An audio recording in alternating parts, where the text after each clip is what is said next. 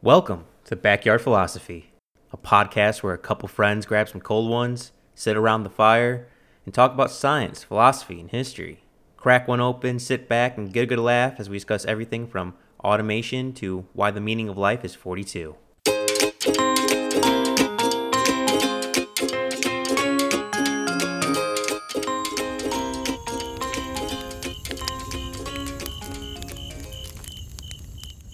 A hammer, a chisel, and 22 years.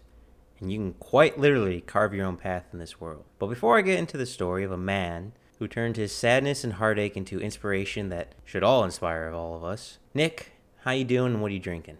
I'm doing great. I'm getting ready to go for a trip. I'm drinking some Coors Light, and the mountains are blue. Drinking some white trash beer. I like it. It's as cold as the Rockies, Mike. So Well, I'm joining you with some classic gin and juice. Nothing special, just gin and juice.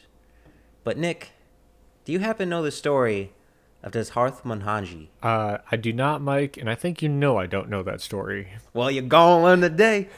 Dashrath Manjhi, a man that came from humble beginnings, had a terrible thing happen to him, and started an inconceivable feat for most people. And most people, for nearly 22 years, called them crazy and weird. But to fully start this story, I must give you some background on this humbled, amazing man. Dashrath Manjhi, born January 14th, 1929, in a village in the province of Bihar, India. At the time of his birth, India was still under British control, and the Indian caste system was still in place, which affects many people even to today. But that's a different story for a different time. Dashrath was born into an extremely impoverished family. At the time, he belonged to one of the lowest caste systems in the region. To help describe this region, because it will be important, this land, where this village where he grew up resides in, is underdeveloped, mountainous, rough terrain. It takes a full day for people to travel in and out of this village because it's surrounded by mountains. Dashrath, as a child, had a prearranged marriage made by his family. His family's worked there, wherever they could, actually. They tried to work anywhere. Dashrath himself worked in different locations trying to make a living and also trying, I suspect, not be married because of a child marriage setup. So he left his work at a young age, left his village at a young age for work. But after years of hard labor away from his village, he finally returned home and very likely happened to fall in love with the girl in his village. This woman was Falguni Devi. And funny enough, this woman was also the woman he was supposed to supposedly be pre-engaged to. It's funny how fate and destiny works out. But since time has passed and Dashrath was no longer a child, and Dashrath returning back to his village without a job, the father of Falguni Devi did not want her to marry Dinesh because he was jobless. He had no income. He had nothing. And in a village where everyone was already poor, being the poorest of the poor, you kind of don't want your child to marry into that. But love finds a way. They somehow became married and had a baby boy and were madly in love with each other. Some years go by, and Falguni has a baby girl. And what happens next is a little bit under debate because when researching this, there was a lot of conflicting stories in the detail of what happened, but the beginning, middle, and end, unfortunately, all conclude in the same way. But in general, this is what happened on the day that would define Dashrath. Dashrath is working in the fields to provide for his family, and his loving wife is bringing him lunch to her husband. In order to do this kind deed to bring loved one food, one has to climb mountainous terrain, loose rocks that cover the ground, and sun that scorches down, making it nigh unbearable. And on this dark day, Falguni slips and falls from the mountain. Someone in the village alerts Dashrath. Dashrath, scared, worried, and feelings I can't even imagine, rushes to bring his wife to the hospital. The closest hospital is around the mountain she just fell off of, nearly 70 kilometers away. Now, Nick, since I know you don't know metric, that's about 44 miles in imperial, if that makes you feel a little better. Yeah, I was really wondering about that. But this mountainous terrain where everything's hard to get by, those 44 miles, they take more than a day almost. Yeah, I work in the mountains, so just because something's an air mile from you doesn't mean it's an actual mile away. Yeah. And unfortunately, by the time Chloe got to the hospital, which was 70 kilometers away, she was declared dead. She could have survived if it was not for the long journey necessary to travel around the mountain. And now widowed and having 2 children to take care of, he wanted to do the possible. He wanted to make sure the tragedy that happened to him would never happen to anyone else. He vowed to tear down a mountain. To tear down a mountain that not only climbed the life of his loving wife, but the lives of many others. Selling some of his few possessions that he owned. Some say it was 3 goats of his family's herd. Some say it was nearly all of his possessions. He sold them all to barely afford to acquire a hammer and a chisel. He began working on tearing down a mountain, bit by bit, rock by rock, every single day, in and out, for years. Nick, before I continue the story, how would you begin tearing down a mountain, armed with nothing but a hammer and chisel? No education, no money. You sold nearly all your goods, you have 2 kids to take care of, and you have a hammer and a chisel. How would you take down a mountain, Nick? So if I take down a mountain, am I trying to create a path through it so that people can get to the hospital faster, or just actually get rid of the mountain? Well, the first was correct. He's trying to create a path. Well, I think I'd go as high up as I could, but still be close to the ground. So where it's easily accessible, no one needs to climb too hard, kind of in the foothills, and then figure out the closest points from either side and use some kind of use a compass to point in a direction, get that declination, and start digging that way. And start. How would you afford a compass? Use magnet and a leaf, and water, or Well, you don't have an education. How do you know about that? I would ask my God. I don't know. Yeah, Dashrath had literally just a hammer and a chisel, and the strength and willpower of this man is unearthly because he began to dig against a mountain. Not only day after day was he chipping away at a mountain, he still needed to eat and provide for his family at the same time, for he was living hand to mouth. So in the early mornings, he would work plowing fields and being a farmhand for others. And in the evening and throughout the night, he would pick up his hammer and chisel and go back to bringing a mountain to its knees. Nick, can you imagine working plowing fields all day, and then after a hard day's work, go do the work of hammering and chiseling rocks against a mountain? I can imagine it, yes. Would I want to do it? No. Yeah, no, I've worked some long days and then done something else afterwards for whatever, some physical work. Worked 2 jobs where I'd work on a logging crew, and then afterwards I'd go and do more manual labor, but not tearing apart a mountain. That's what he did. Day after day, year after year, Dashrath worked tirelessly. He even began developing his own techniques, figuring out as he goes to chisel more effectively. Talk about how life finds a way. He would burn wood on top of the rocks like boulders, then sprinkle water on top of them to crack them, making it easier to turn those boulders into pebbles. Dashrath was so dedicated to this task that he's been said to drink dirty water and would starve himself simply because he couldn't afford to continue. So he would make sure he had enough money to continue. He would starve himself and drink contaminated water just to complete his mission. Many people called him a madman, crazy, insane. They made fun of Dashrath. Dashrath himself said, and I quote, "When I started hammering the hill, people called me a lunatic, but that only steeled my resolve," unquote. Years went by toiling this hard work. Eventually, some people in his village began to help him, even buying him tools, giving him food. I imagine that someone helping, even a little bit, by giving you a new hammer, even that impossible task of tearing a path through a mountain, had to be such a booster in confidence.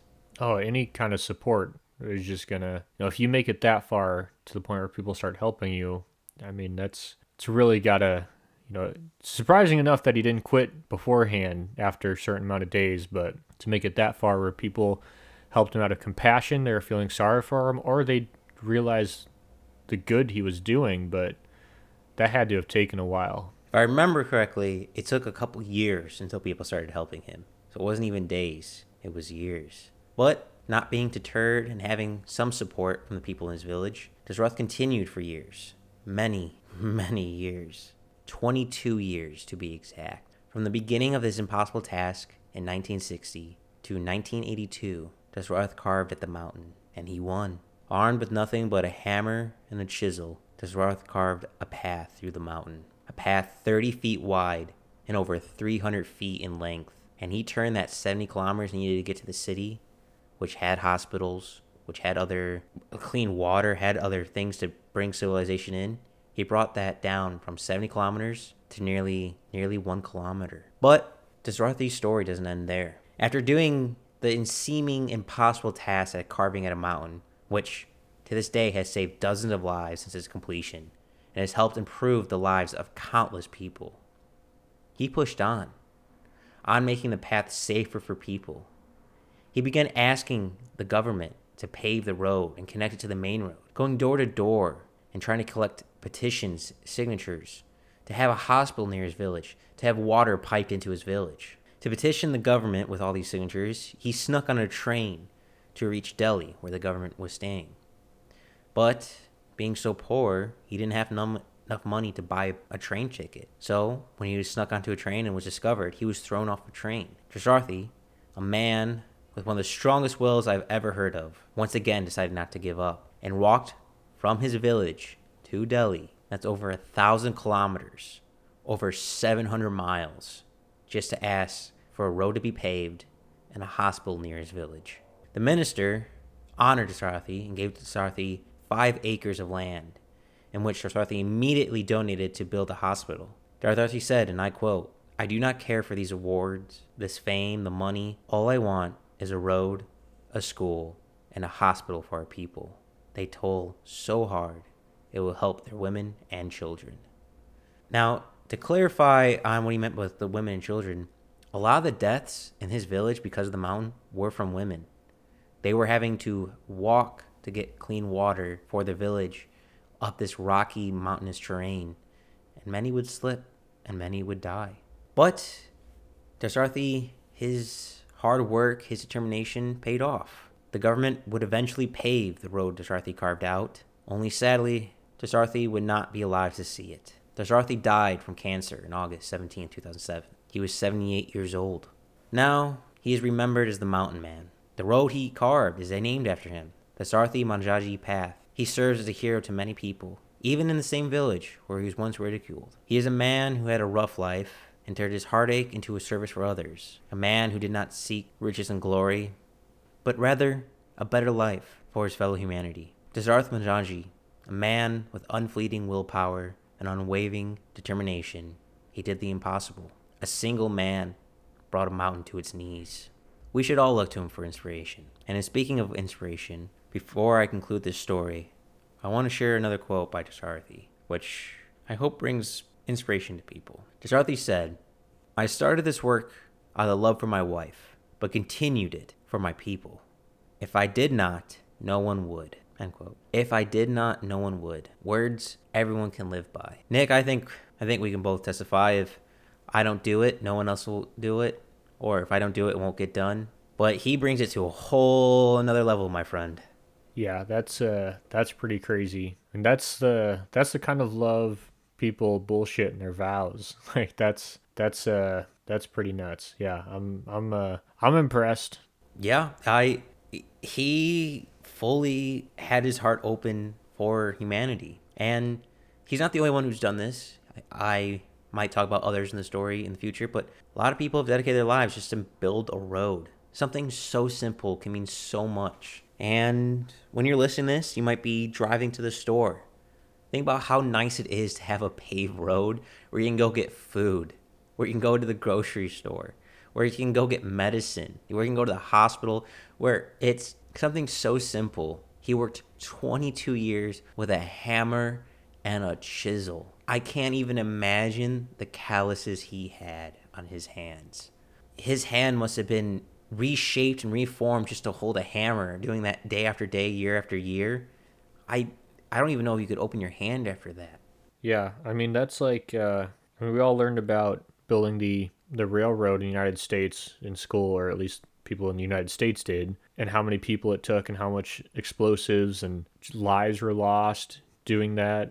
And that was with thousands of people. It took 6 years for the United States to build the transcontinental railroad. And I don't know how many people that did that, helped with that, the technologies that went into that. But I can guarantee you it was more than a hammer and a chisel. God, how much money, let alone, you forget he was doing this for free. This wasn't his job. This was just his path to walk. And again, I want to iterate on some numbers. 30 feet wide and over 300 feet in length. That is so much rock, so much weight to move. And since you don't have any equipment, you have to break it down to a small enough size where you can move it by hand. Not even just breaking up the rocks, which is hard work with a hammer and chisel. Now you have to move all that rock you broke up. It's just, and then to finally finish it and try to go to your government, get kicked off the train because you can't afford a train ticket, and walking over 700 miles just to petition to have a road paved. It really makes you appreciate a little things a little bit more when a man does this for the ones he loves and the people he cares about. So I'd crunch some numbers real quick. A 30 by 30 by 300 foot tunnel, and assuming that rock weighs 145 pounds per cubic foot, which is on the light side, be 39,150,000 tons, or 150,000 pounds of rock. Hey, Nick, can I blow your mind? Yeah. It wasn't a tunnel because he didn't have any wood. He had to clear a straight path up and down to the sky. It was more like a canyon than it was a underground path in the mountain. Okay, so it's way over that, I guess. Yeah, he had... I'm not quite sure how tall the mountain is because he did it on a slope. So it's not the entire mountain's length because he did do it quite brilliantly of going on a slope, trying to get an easier path. But still, let's just say it was 30 feet. So it was 30 feet high, which I think it wasn't. I think it was much higher than that. But yeah, it must have been way higher than that.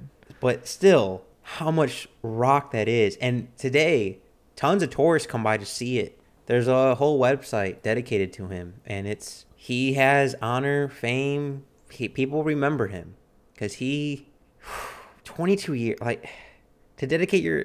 Isn't it funny, though? He has honor and fame, but all he really wanted is the hospital and the road, and there's a lot of people out there who all they want is honor and fame, and this guy could really give a rat's ass about that. That road he carved that's named after him is connected to the main road. And it is paved now. And to turn something from 44 miles to down to half a mile, that's mind-boggling. 70 kilometers to about 1,000, to about 1 kilometer. Nick, the 22 years thing, that discipline, day in, day out, that's like almost nearly our entire lives, Nick, of our ages, of 22 years of just doing the same work day in and day out. It's something that's very inspirational. I think people could take a lot of inspiration from it. Yeah, I think people definitely do. I mean, we've all had those projects that we're working on, and it seems like we can work all day and make almost no progress. But I've never had anything to this magnitude. I mean, that is insane. Like, to me, not finishing a project within, or just doing like a little bit of work a day and just chipping away at it and being able to see my progress is one thing. I doubt at the end of the day this guy could turn around and look and even really tell the progress he made. Only over months you could probably tell. If that might take even years. Talk about like a drop of water in a bucket. But Nick, I hope I entertained you with this story, and I hope it brought people inspiration. I hope it brings people's attention of what you can do with some hard work and something you put your mind to. It can change the world and impact many people's lives. Something as simple as building a road. Thank you all for listening.